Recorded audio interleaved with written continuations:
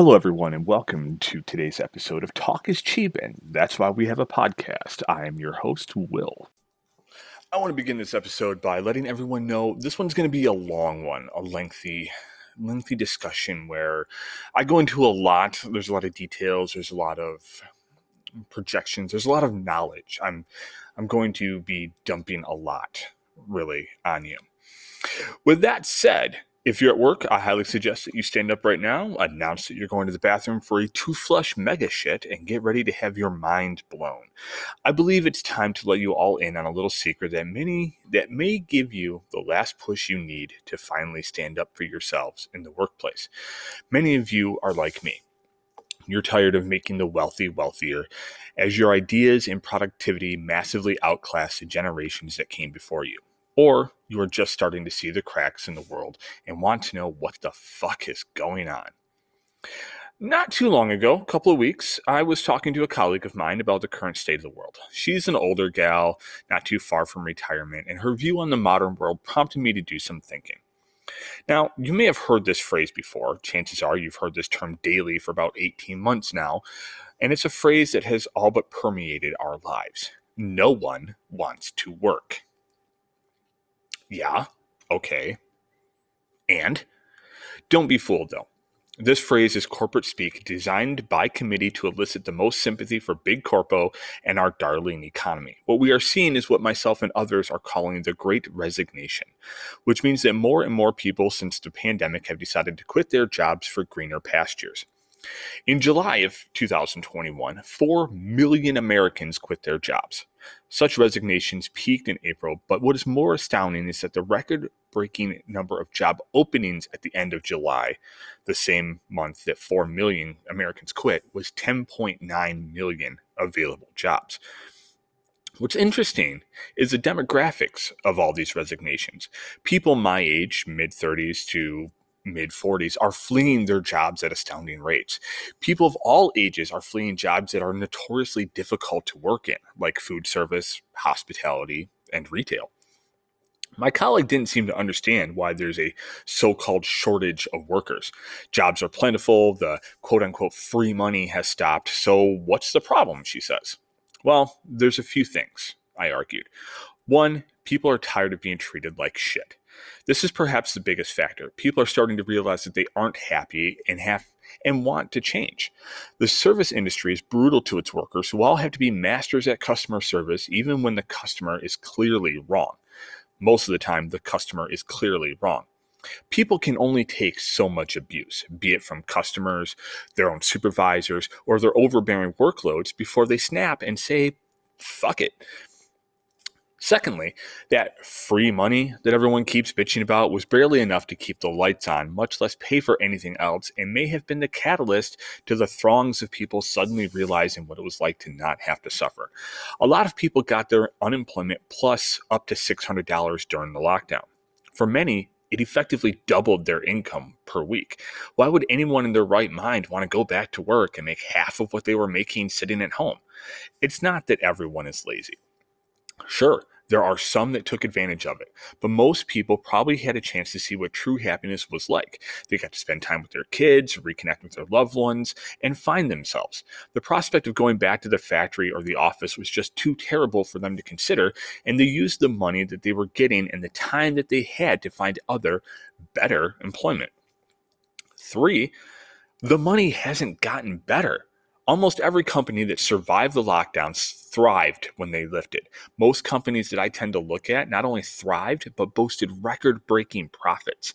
The top 1% of Americans saw their wealth increase by 70% over the course of the pandemic. But did your wages go up?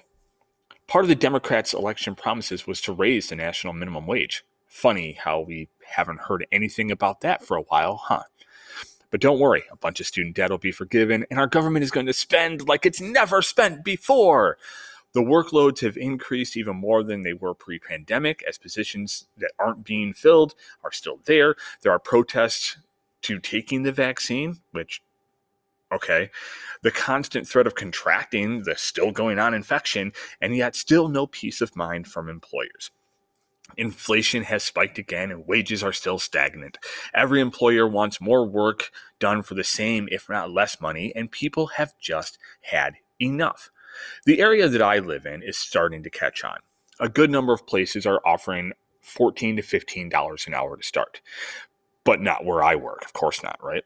Nope. The starting wage here is $12 an hour for the job I do. My daughter just got a seasonal job at Kohl's. You know, Kohl's, that multi-billion-dollar national-wide company. Yeah. Their starting wage, $11 an hour. For the busy holiday season where they make the most of their money and they can't even be bothered to pay a normal wage. Shit, McFucking-Donald's is paying up to $14. But that's the rub. That 14 is just to get you into the door under the hope that you'll make that, but most likely not even close. So why work for shit wages at a place that will run you into the ground when you can work for less shittier wages at a place less likely to run you into the ground? Fourth, there is no balance. There are 168 hours in a week. 40 hours of that is spent in mandatory slavery to live. If we get 8 hours of sleep each night, that's 56 more hours gone. So 96 hours is just spent working and sleeping. Leaving what? 72 hours for friends and family?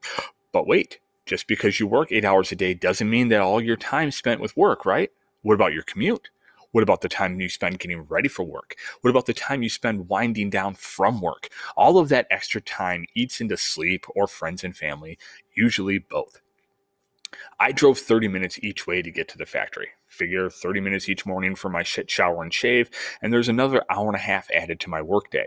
And I didn't just work 8 hours. I had to be there before the shift start time, or I was late. My lunch was unpaid, so I had to be there at least 8.5 hours. Now we're up to 10. My job was also super stressful, and during the summer, I worked up to 12-hour days, if not more. Add on to that the downtime needed to face my family without ripping their heads off, and you're averaging more like 11 to 12 hours per day that I needed to devote strictly to work. That only leaves 12 hours left for family and sleep. Guess which one suffered? Oh, but you got the weekends, right? Plenty of time there. Yeah, sure. When I used Saturday morning to sleep in and recover from the week, I had to do all the shopping and honey-do lists, like mow the lawn or fix something that broke. And by Sunday, all I'm thinking about is, God damn it, I have to work in the morning. So the cycle starts anew. There is no balance for most people. Family, friends, and mental health all come tertiary to the demands of work. It's not even second or third fiddle. Food and sleep come after work, the car upkeep to get back and forth to work, and then family. It is completely asinine. What do these four things add up to? Well, if you paid attention to my first episode, you'll be familiar with the term I use called anti-work, which was also the name of the episode. The anti-work movement could quite literally reshape the entire system of global economics and make for lasting change. I'm going to preface the rest of this by saying I'm not a financial advisor, and the words you're hearing should not be regarded as financial advice. They are, however, facts. As a quality laborer, which anyone capable of working, don't let anyone fool you and tell you that you're not worthwhile is, your work has value to the same degree mine does. And you all need to start recognizing that. If you're getting paid less than 1% of the total amount of money generated by the work you do, you're getting screwed. If you did not receive a 5.5% raise at any time this year, you're getting screwed as inflation is at its highest level since the October 2008 financial crisis. Our employers are keenly aware of this, as just about every company that survived the initial economic downturn from the onset of the pandemic is currently seeing record revenues driven by this inflation. And what are corporations doing with this dirge of revenue flooding in? Stock buybacks, of course. Seems irrational, right? Why wouldn't they pay their employees a better wage to survive this inflationary period to show you that you're valuable? It's because of two reasons. One, they're greedy. Two, they don't want you to know the secret sauce. Here's the secret. You are the catalyst that will drive change. And I'll explain why after a little macroeconomic lesson. So what is driving inflation and why, you ask? Most of the wealth generated by the top 1% has been created through assets such as the stock market, real estate, and most recently, cryptocurrency. The top 10% controls a record 89% of all Wall Street's portfolio's value, which means that the remaining 90% of us have access to only 11% of the wealth generation machine. Unless you have roughly $1.2 million in net worth, you have an anchor tied around your bootstraps since the moment you were born, especially if you were born after 1980. This gap has widened considerably since the productivity curve and the wages separated in the 1980s thanks to Reagan-era economic policy. I will come back to that fucker in another video. Episode. I don't do videos yet. With the vast majority of money ever created being locked up in bank accounts, assets of the very few, constant adjustments to the economic policy are necessary to prevent another global financial catastrophe. This is due to a mechanic known as money velocity, or simply the amount of hard cash available to spend in the real economy.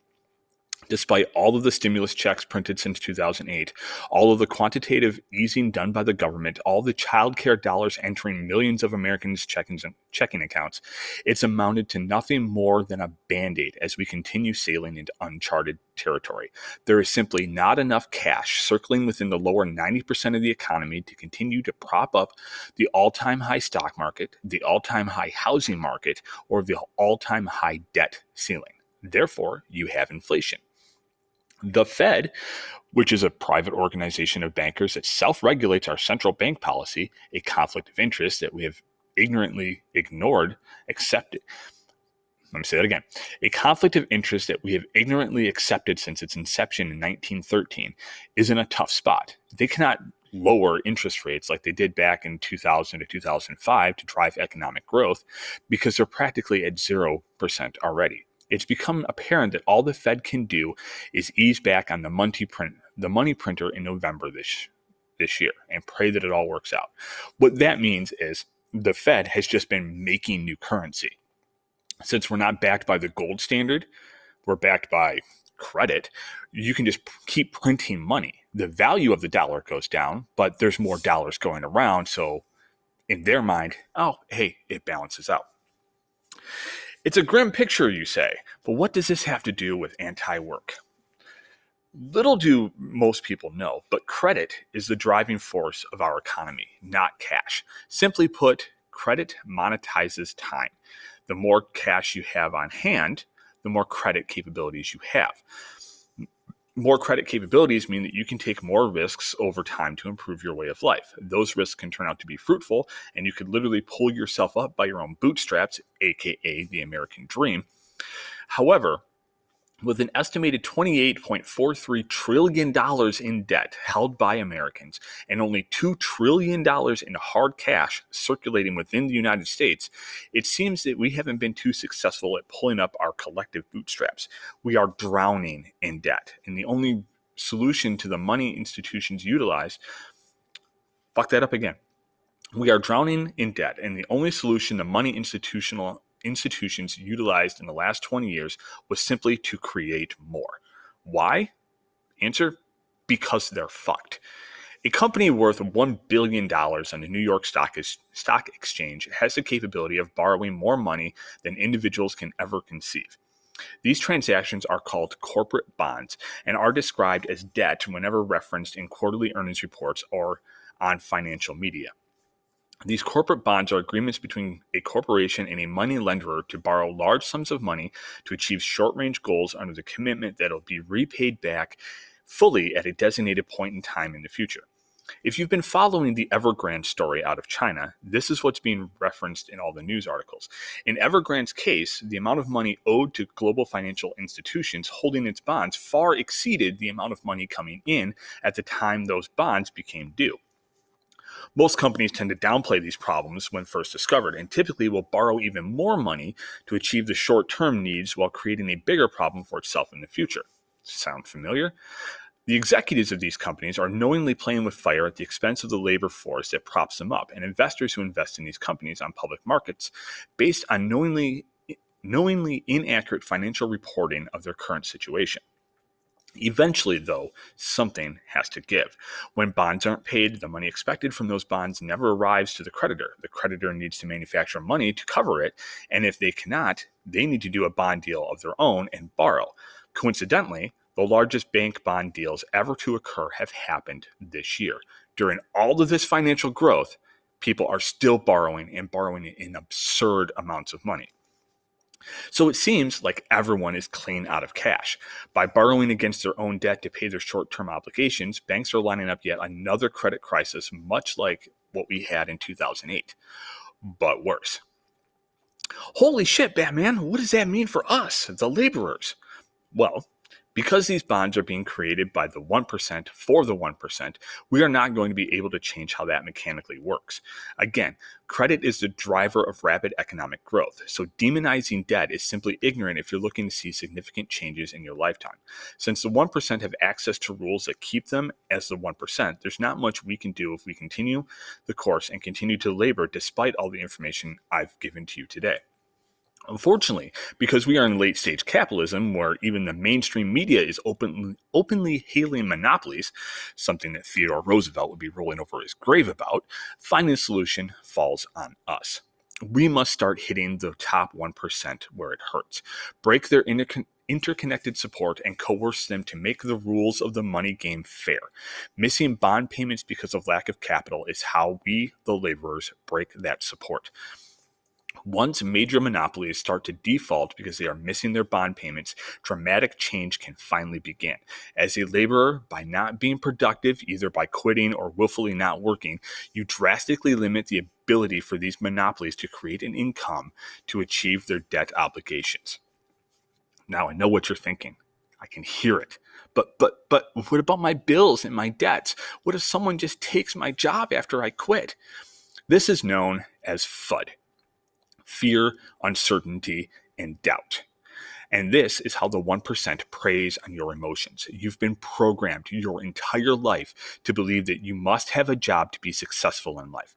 This couldn't be further from the truth, and it has created an extremely unhealthy obsession around money, a human-made construct that enables the haves to subjugate the have-nots within our collective society. The reality is that your life is more valuable to you than any amount of money. Once you start putting yourself above the obligations and expectations of others that others have put on you, you start to feel free yourself from the mental anguish of our economic system. That freedom is priceless. No job will come close to giving you the satisfaction of controlling your destiny through the choices that you make. Let that sink in for a second. Once you start thinking for yourself, you'll be amazed at how the universe folds around you. You may go through hardship, but hardship on your own terms is worth more than the wage slavery you've been subjugated to your whole life. Wage slavery is something I will come back to at a later time. Spending 40 hours per week to find your own happiness and life's purpose is infinitely more valuable than spending 40 hours a week to fund someone else's happiness. What everyone needs to know is that you're not alone, and you're starting to see it. Quote, the implications of this shift could be long-lasting, as spoken by a company called Wipro, which is owned by Amazon. Fuck Amazon. I don't give a shit if you're a communist, anarchist, socialist, capitalist, conservative, liberal, Republican, or Democrat. Anyone who self-identifies with a label other than laborer is only doing the FUD work of the 1%. If you are reading this post, or if you're listening to my voice, I'm going to put this on a post somewhere, there is a 99.99% chance you have little to no net worth and you are working a job that barely pays enough for you to keep functioning within this society. Therefore, you need to recognize the collective force we are and start identifying as it. Stand the fuck up for yourself, like the millions of other Americans who are waking up and doing the same by quitting their jobs and moving on to a better, happier life. You are a laborer, and it's time to stop laboring for others in our current system. Find out who you truly are, what you're made of, and make yourself financially independent. Fuck the system given to us. You're just a number, and the system doesn't care if you're happy or not. Care for yourself because you're the most important. You live in this existence once. So make it count.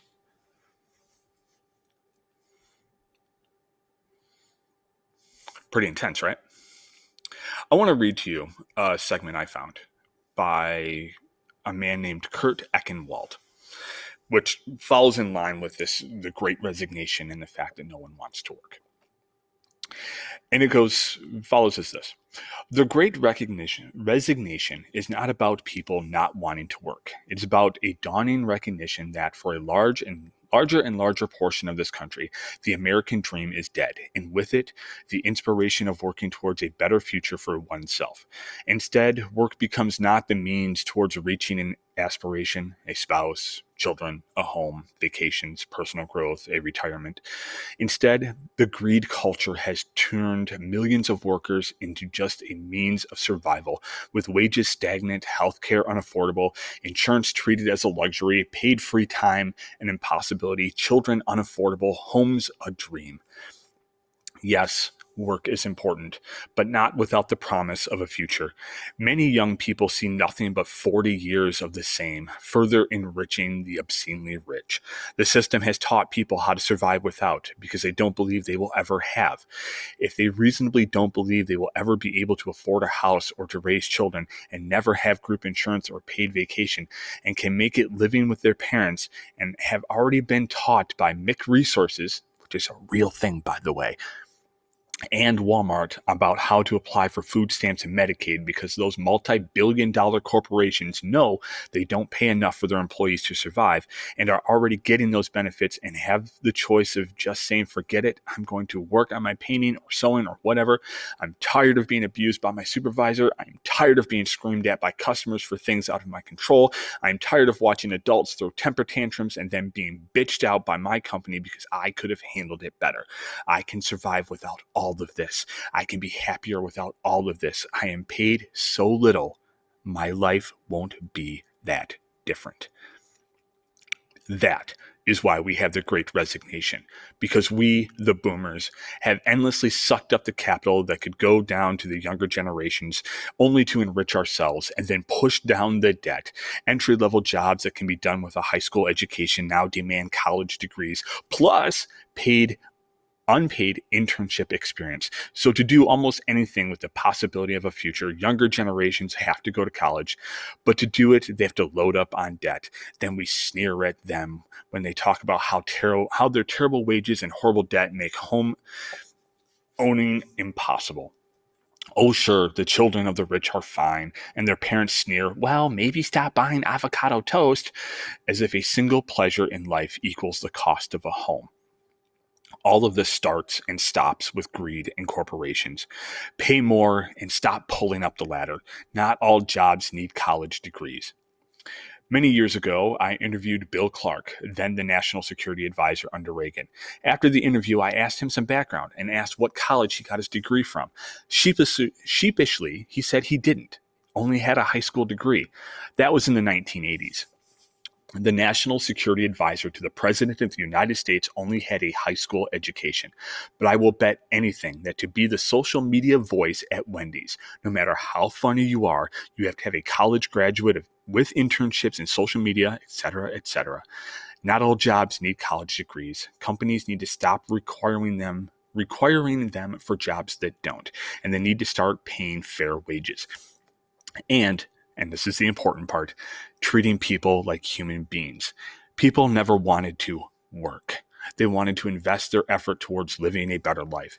And if work doesn't do that, if work merely makes life worse to the people who have been taught how to survive without wages, so that McDonald's and Walmart and others can shift their wage costs onto the taxpayers, then a great resignation was inevitable. And I firmly believe that this is only going to get worse and worse and worse for these multi-billion-dollar companies. We need to wake up. We need to pull together and we need to take back our freedoms. I talked about freedom before, and for a lot of people, freedom is just the ability to do stuff. But no one should be a wage slave. No one. I know family members that's all they know is get up and go to work. Get up and go to work. My dad, bless his heart, get up and go to work. Get up and go to work, because he never made enough to say, hey, I'm just not going to go to work today. When he took vacation, it was to go deer hunting so he could put extra food on the table. That's got to stop. That has to stop. I fear for a world that my daughter has to grow up in, knowing that she's not going to be able to escape this unless we, as a people, as a generation, take a stand and finally tell these stupid fucks, no. Enough is enough. No. Pay me what I'm worth, or do it yourself. I thank you all for listening. That's the end of this episode. It's kind of serious, a little too serious, but hopefully tomorrow is Friday. Hopefully Jeff will be on and we can have something a little bit more lighthearted. I'm going to do a little bit of shifting of things around a little bit. I'm going to pull back on the seriousness for a while, give everybody a chance to breathe. I want to look at other avenues of podcasting and talk about other topics like movies and games and just random thoughts that pop into my head instead of all this. What I was told earlier today as I was discussing this matter with a colleague of mine, all of this negativity. I said, how much money the top 10%, the top 10 wealthiest people in the world have. In America have, not the world. In America, it's $1.049 trillion. Trillion. Trillion. 10 people hold that much wealth. 10 people. There are 724 billionaires in this country holding $4.4 trillion in wealth. Once you start crunching the math, once you start eliminating the zeros and applying that wealth to even the poverty level people, you understand just how broken this system is. But that's a conversation for another time. I'm looking at the clock here and I got a few minutes to wrap this up. So I want to thank everybody for listening. I want to thank everybody for joining the social media page, for supporting the show, for keep pushing us forward. We love it. Jeff and I were having a blast doing this, and we're going to make it more lighthearted. We're actually talking about potentially doing a D&D podcast. For those that may not know, D&D stands for Dungeons and Dragons. Everyone's heard of that. We're thinking about doing just an episode a month or every couple of weeks where we are running through a campaign together. And it's a campaign I've written or I'm working on writing. And we're going to play through it and see how it works and talk about things that actually interest us instead of deep, dark, and dour. Anyway, that's the show for tonight, ladies and gentlemen. I appreciate all of your support. Jeff will be here tomorrow, hopefully, or I have to go drag his ass out of bed. And we're going to have some fun. We are going to have a lot of fun. Anyway, thank you all for listening, and good night, and bless. Like bless you. I'm not religious, so I can't say God. Fuck it. God bless you. Bye. That's our show, ladies and gentlemen. On behalf of Elise, Jeff, and myself, we thank you for your love and continued support. If you want to support us further or chime in on the discussion, you can find us at Facebook at Talk is Cheap. That's why we have a podcast. Or on Instagram at talking_cheap. Be sure to tell your friends, like our content, and share it. The best way we know how to do our job is for you guys to tell us what works and what doesn't. Anyways, love you all, appreciate all your support, and we will talk to you again soon.